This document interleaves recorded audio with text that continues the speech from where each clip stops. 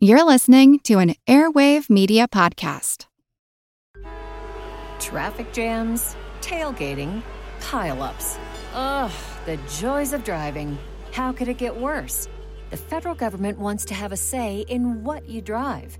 That's right. The Biden administration's EPA is pushing mandates that would ban 2 out of every 3 vehicles on the road today. Don't let Washington become your backseat driver. Protect the freedom of driving your way. Visit EnergyCitizens.org. Paid for by the American Petroleum Institute.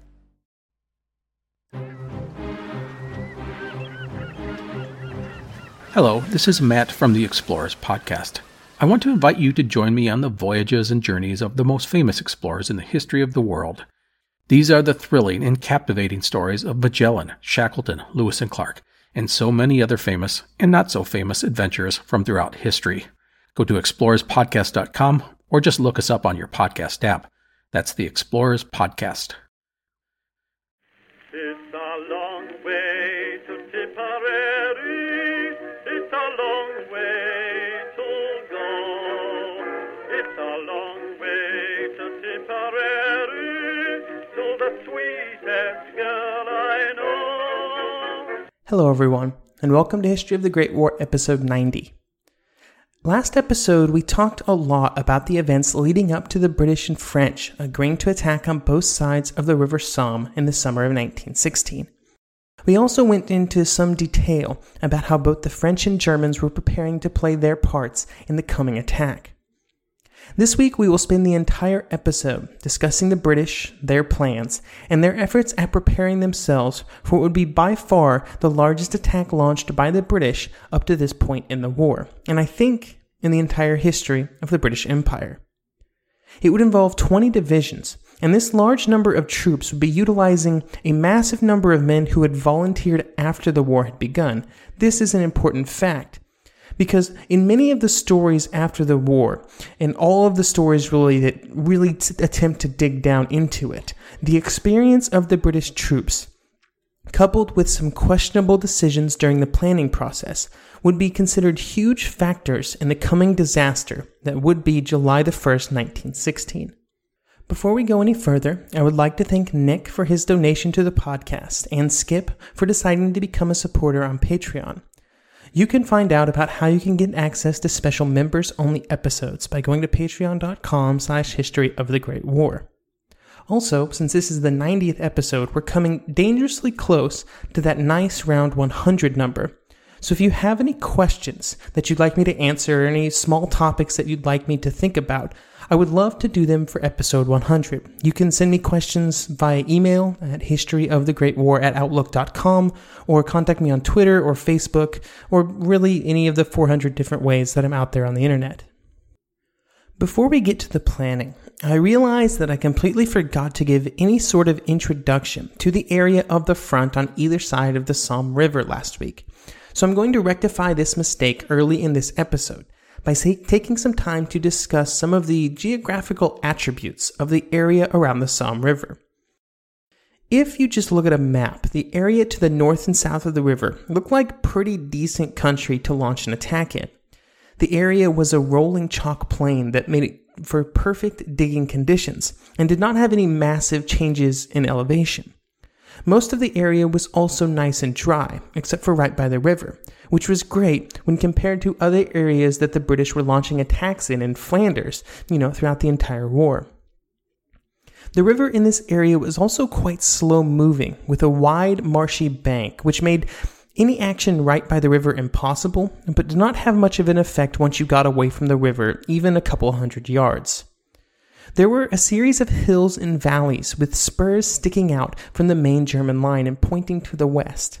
If you put your hand down on a table and spread out your fingers, you get the basic idea, although they were not quite as pronounced, of course. There had been little change in the positioning of the lines in this sector since they had been settled down in 1914, and this meant that the Germans occupied the high ground and the British and French were forced to look up at them. The Germans had not made a perfectly straight front throw, and they had arranged their positions to always take advantage of elevation changes. The Entente then did not always push their front right up into those valleys, between the fingers. That would have been quite silly. and this meant that there was a wide variation in distances between the two sets of trenches along the front. Here is Martin Middlebrook discussing the arrangement. Quote, "A series of valleys and spurs running at right angles to the front. In every valley, the German trenches ran back, keeping to the high ground, and on every spur there was either a fortified village or a redoubt. An attacker faced a dreadful dilemma. He could make a short but dangerous and uphill direct assault on the spurs, or a longer approach along the naked floors of the valleys, being overlooked on two sides, and with an enemy trench waiting at the far end of the valley. Typical of these valleys were Sausage and Mash on either side of the main road, with a village on the spur between them. No Man's Land was 700 yards wide in Mash Valley, and nearly as much in Sausage. Between them, where the spur pushed right up to the British trenches, the adversaries were only 50 yards apart." End quote. On this front was the British Expeditionary Force, or BEF, and it was still under the command of Douglas Haig. He had taken over from Sir John French, and since that time had overseen the massive expansion of the BEF from just a few corps to now a huge army. While some things can be criticized about Haig, he was a pretty good organizer, and this was shown on the Somme, which would be the largest military campaign ever undertaken by the British Army. We have discussed Haig before, so I don't think he needs a huge introduction. But sometimes I just run into quotes in my sources that I wish I would have had earlier in this series. This very lengthy quote from the Somme, The Darkest Hour on the Western Front by Peter Hart, is precisely one of them. In this book, Hart quotes Brigadier General John Charteris when he describes Haig's daily routine, which he apparently followed almost every single day for his entire tenure as Commander-in-Chief of the BEF. Again, this is a pretty long quote, but stick with me here. Quote, "Punctually at 8:25 each morning, Haig's bedroom door opened and he walked downstairs. In the hall was a barometer, and he inevitably stopped in front of the instrument to tap it, though he rarely took any particular note of the reading. He then went for a short 4 minutes walk in the garden. At 8:30 precisely, he came into the mess for breakfast. If he had a guest present, he always insisted on serving the guest before he helped himself. He talked very little, and generally confined himself to asking his personal staff what their plans were for the day. At 9 o'clock, he went into his study and worked until 11 or half past. At 11:30, he saw army commanders, the heads of the departments of general headquarters, and others whom he might desire to see. At 1 o'clock, he had lunch, which only lasted half an hour, and then he either motored or rode to the headquarters of some army or corps or division. Generally, when returning from these visits, he would arrange for his horse to meet the car so that he could travel the last 3 or 4 miles on horseback. When not motoring, he always rode in the afternoon, accompanied by an aide-de-camp and his escort of the 17th Lancers, without which he never went out for a ride.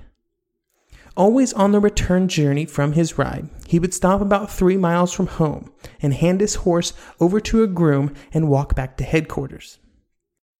On arrival there, he would go straight up to his room, have a bath, and do his physical exercises, and then change into some slacks. From then until dinner time at 8 o'clock, he would sit at his desk and work, and he was always available if any of his staff or guests wished to see him. He never objected to interruptions at this hour. At 8 o'clock, he dined. After dinner, which lasted about an hour, he returned to his room and worked until 11:15. End quote.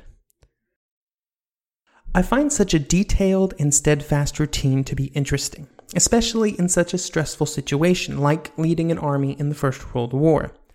I think at times the generals during the war get heavily criticized for their routines that they kept, with many feeling that they were too detached from the front. And to be clear, I think they were indeed too detached, at least mentally, and did not keep fully informed about the precise situation at the front during offensives. However, the size of the armies during the war necessitated the leaders being far back from the line in order to facilitate contact with units all along the front. Any closer, and it would have been difficult for a Haig or a Joffre to properly communicate with everybody. It was the job of their subordinates to be concerned with their specific areas of the front, and on the Somme, that subordinate was General Rawlinson. He was the commander of the British Fourth Army. He had a good reputation, and is generally well thought of by historians. Before the war, he had been part of the Roberts Ring, which we discussed in a bit of detail on the Patreon episodes on cavalry. Basically, the Roberts Ring was a group of military officers before, during, and after the Boer War that was under the leadership of General Roberts. Roberts generally looked out for the other officers' promotions, and they generally accepted his leadership. This allowed many of them to get into leading positions in the British Army and government, especially once Roberts became the last British commander-in-chief. Rawlinson's connections and his general ability had allowed him to be named the commandant of the Staff College from 1904 to 1907, and it also meant that by 1916 he was in charge of one of the British armies on the Western Front, the Fourth Army, which would play the biggest part in the coming offensive. Over the course of 2 years, the British Army had went from about 500,000 men, evenly divided between active full-time soldiers and part-time territorials, to an army of 1.25 million men in the field. This massive expansion had begun when Lord Kitchener asked for 100,000 volunteers after the war started. This would be followed by other requests for sets of 100,000 volunteers, as it became apparent that the war would not be over in a month. Here is a colonel of the 7th Green Howards discussing those early days. Quote, "Nobody who had anything to do with the raising of Kitchener's army will ever forget August and September 1914, when vast hosts of men without officers, without NCOs, without uniforms, arms, camp equipment, rations, tents, or anything except for the clothes that they stood in, were assembled in open spaces called camps, and there embodied as units of the British Army." End quote. This outpouring of volunteers was great for the British Army and something that they desperately needed, and these early volunteers were given some perks for their enthusiasm. The one that is most important to our story is the fact that when men volunteered together, they were given the option of serving together. This created the infamous chums or pals battalions that are so intimately tied to the story of the Somme. These battalions were often made up of around 800 men, and these men were often from the same village or the same neighborhoods in larger cities. They would also make up a large number of the troops that would be used on July the 1st. In hindsight, the problem with this method of organization seems obvious. When these units went into attack, and some of them would end up being straight up massacred, the burden of the war hit some communities and neighborhoods extremely hard.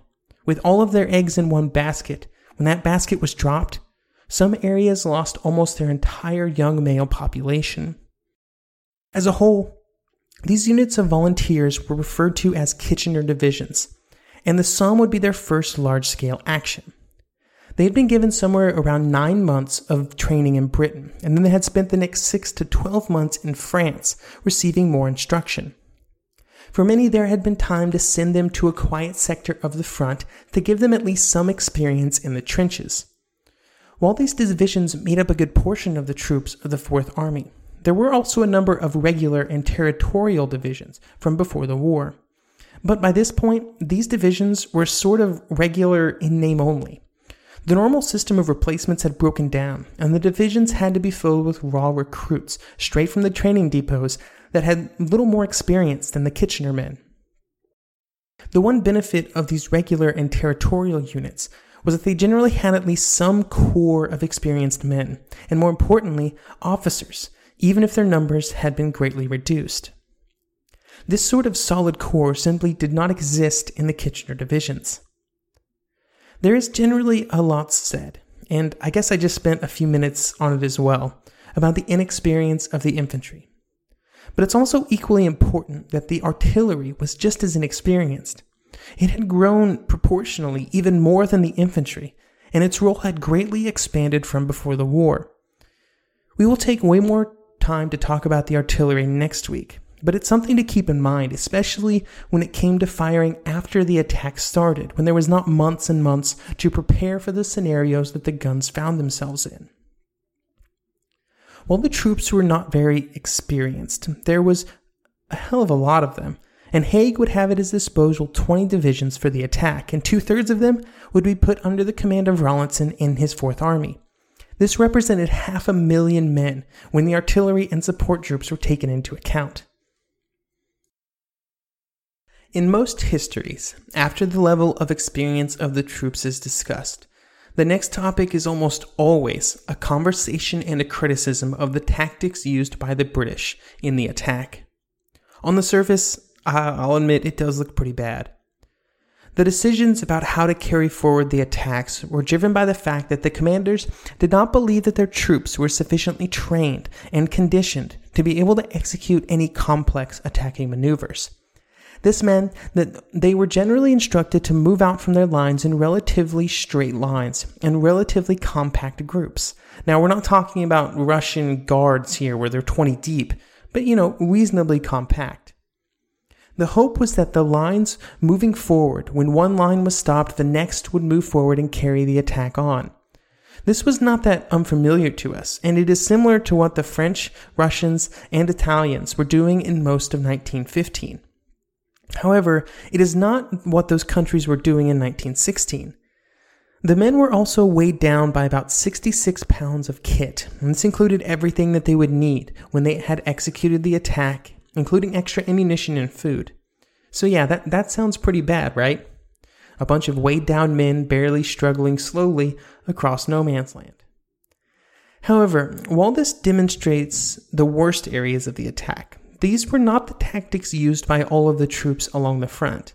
In many areas, the units did not just wait in their trenches until 0 hour, but instead crept forward in the darkness to get as close to the Germans as possible before the official beginning of the attack.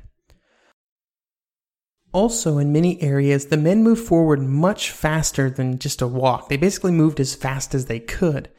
And even in those areas where the men did move forward slowly, at a walk basically, they were supposed to be protecting artillery fire. There was supposed to be a rolling barrage in front of them that kept the Germans from being able to fire back. If the men moved too fast, they thought they would be running into their own artillery. Now, the fact that the coordination between the infantry and the artillery was just not there is a problem, but that does not change the fact that following the artillery closely was a wise strategy if it could have been executed. It just wasn't. I say these things to try and convince you to try and forget about all the things you've heard about the battle before, and to let the actions speak for themselves once we get into them in a few episodes. I know there's a lot of preconceived notions about what happened on July the 1st.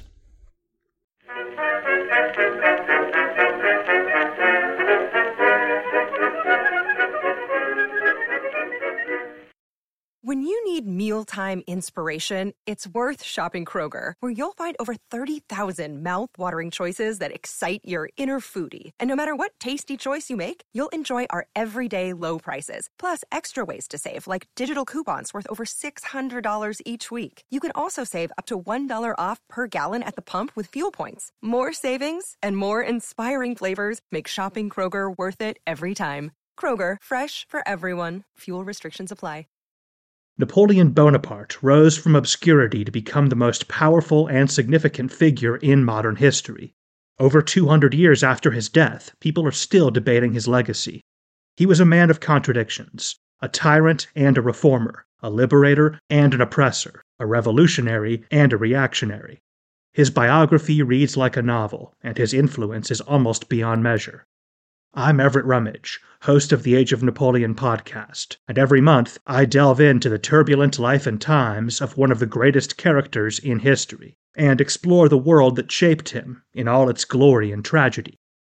It's a story of great battles and campaigns, political intrigue, and massive social and economic change, but it's also a story about people, populated with remarkable characters. I hope you'll join me as I examine this fascinating era of history. Find The Age of Napoleon wherever you get your podcasts.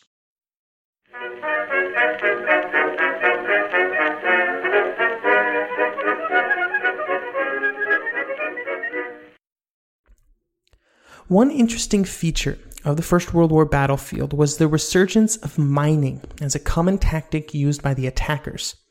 For the attack on the Somme, there would be 1 million pounds of explosive used in various underground mines that would be set up before the attack began. These had been created by special mining units, made up mostly of men who had been miners before the war had started. They had a very special set of skills, and their experience was invaluable for the army. On the Somme, the mines were mostly targeted at various German strongholds. One of these was the Hawthorne Redoubt, which was targeted by a mine that was about 75 feet below the surface and at the end of a 1,000-foot-long tunnel.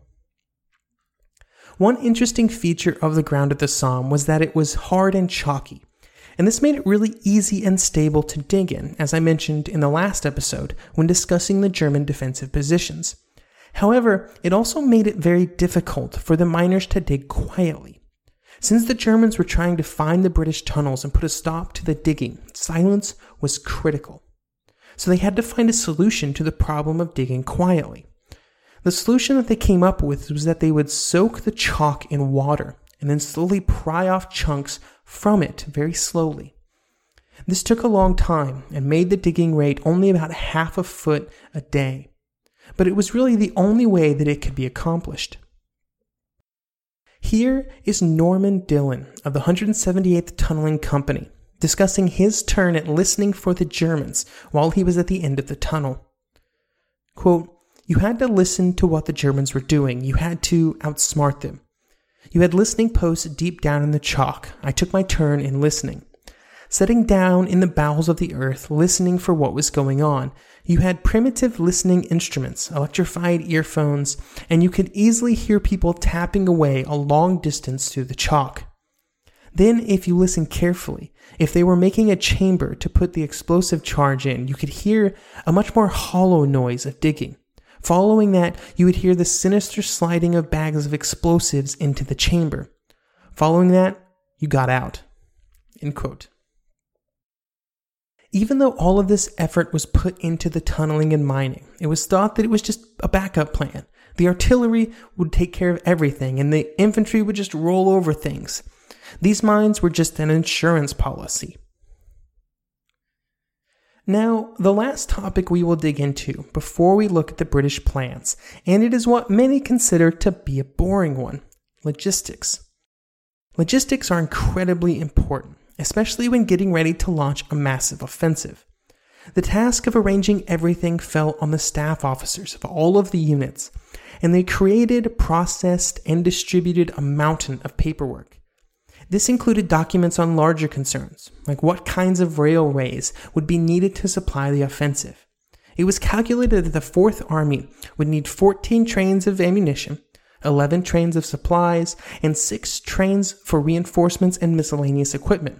So that's about 31 trains a day.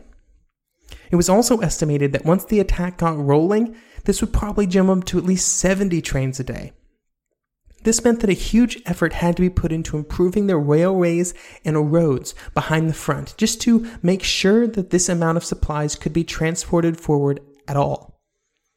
Not only did they need to worry about getting the supplies to the front, but they also had to worry about housing the troops and getting them used to the area.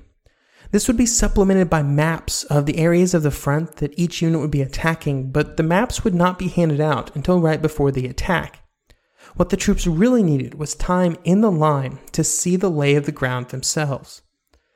This meant that the troops had to be housed close behind the front, especially in the last few weeks before the attack. They basically took over entire villages and wooded areas and turned them into tent and hut cities. Then there were the added problems of trying to find time to move the units to the front, let them stay for a bit, and then bring them back to their camps. This becomes very problematic when you consider the fact that a single brigade took up 3 miles of roads when marching, and if 2 brigades met at a crossroads, it would be a serious traffic jam for hours. When not in the lines, the men would spend their time practicing and rehearsing their attacks against dummy trenches. To facilitate this and other large projects, there had to be over 100 miles of water pipes laid down and hundreds of new wells dug to try and get water to the men. However, the water situation paled in comparison to the concern and thought given to communications. Communication breakdowns had been a huge problem for every major attack of every major army during the entire war. And to try and facilitate communications after the infantry went forward, the British had a few different plans. The first, of course, was telephones. And for this purpose, 7,000 miles of telephone lines were buried to connect the front line to the rear areas. All of these were buried to try and protect them from German artillery fire. Even if this did not prove to be enough, telephones were just the primary method of communication. Groups of signalers would be sent forward with almost every wave of infantry, and they would be reeling out cable as they went, and also carrying signal lamps, and black and white discs for Morse code, and even semaphore flags with them.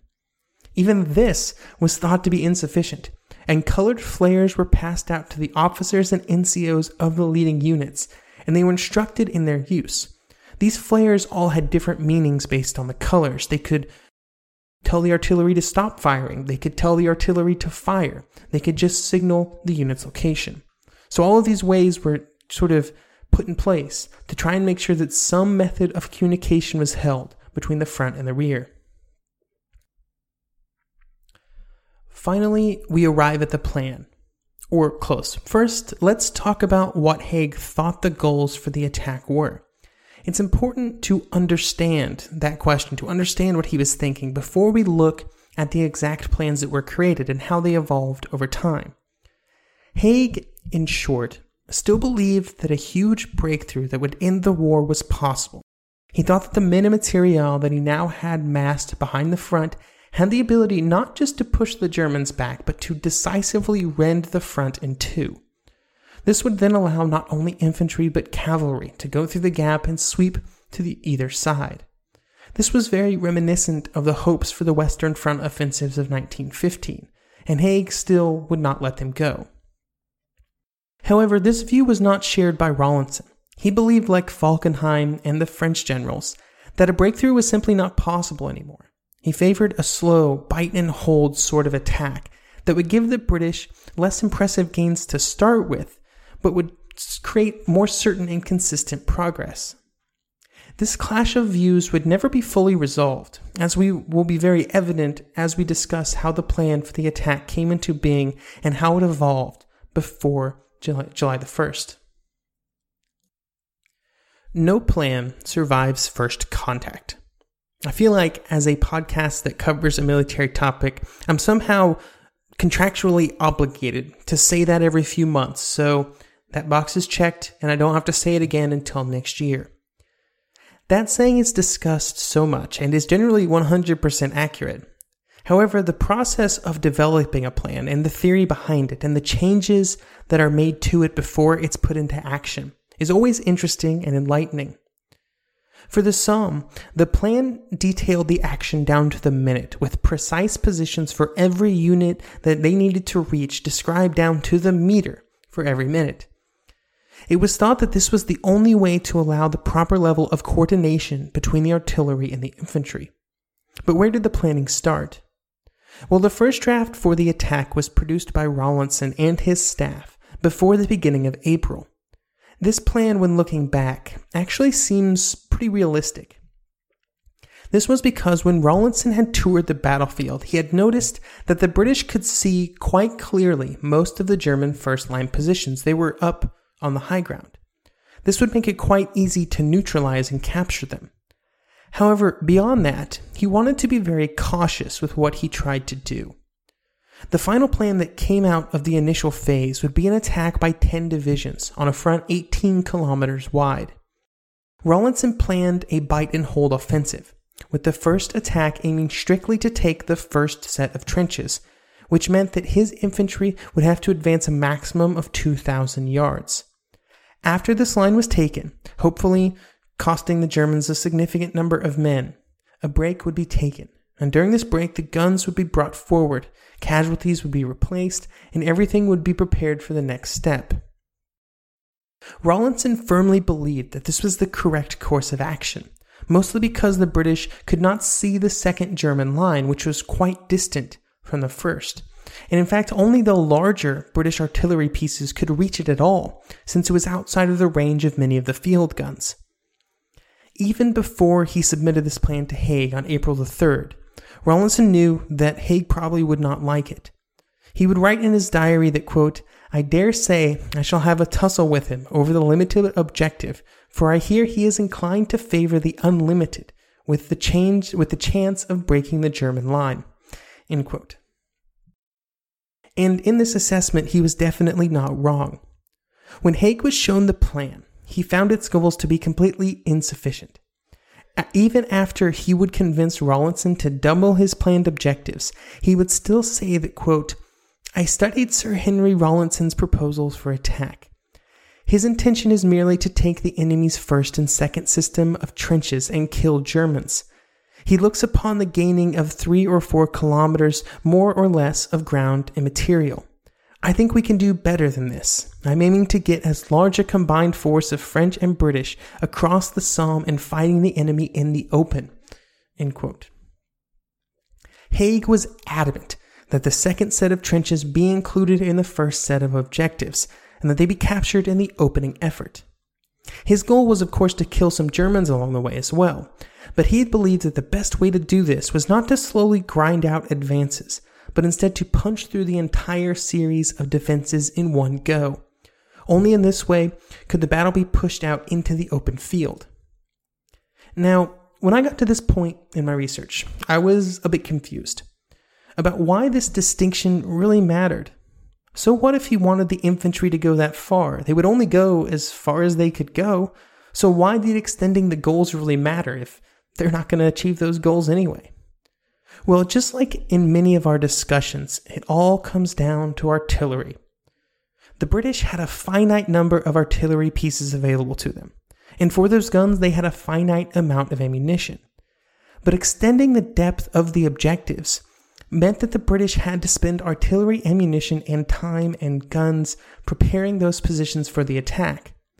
This meant that as the goals got further and further away, the density of fire available for the first line got lower and lower.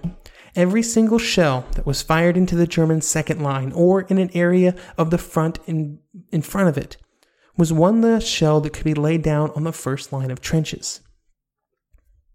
When Haig's response came back to Rawlinson, he did not agree with Haig's assertions and his optimism.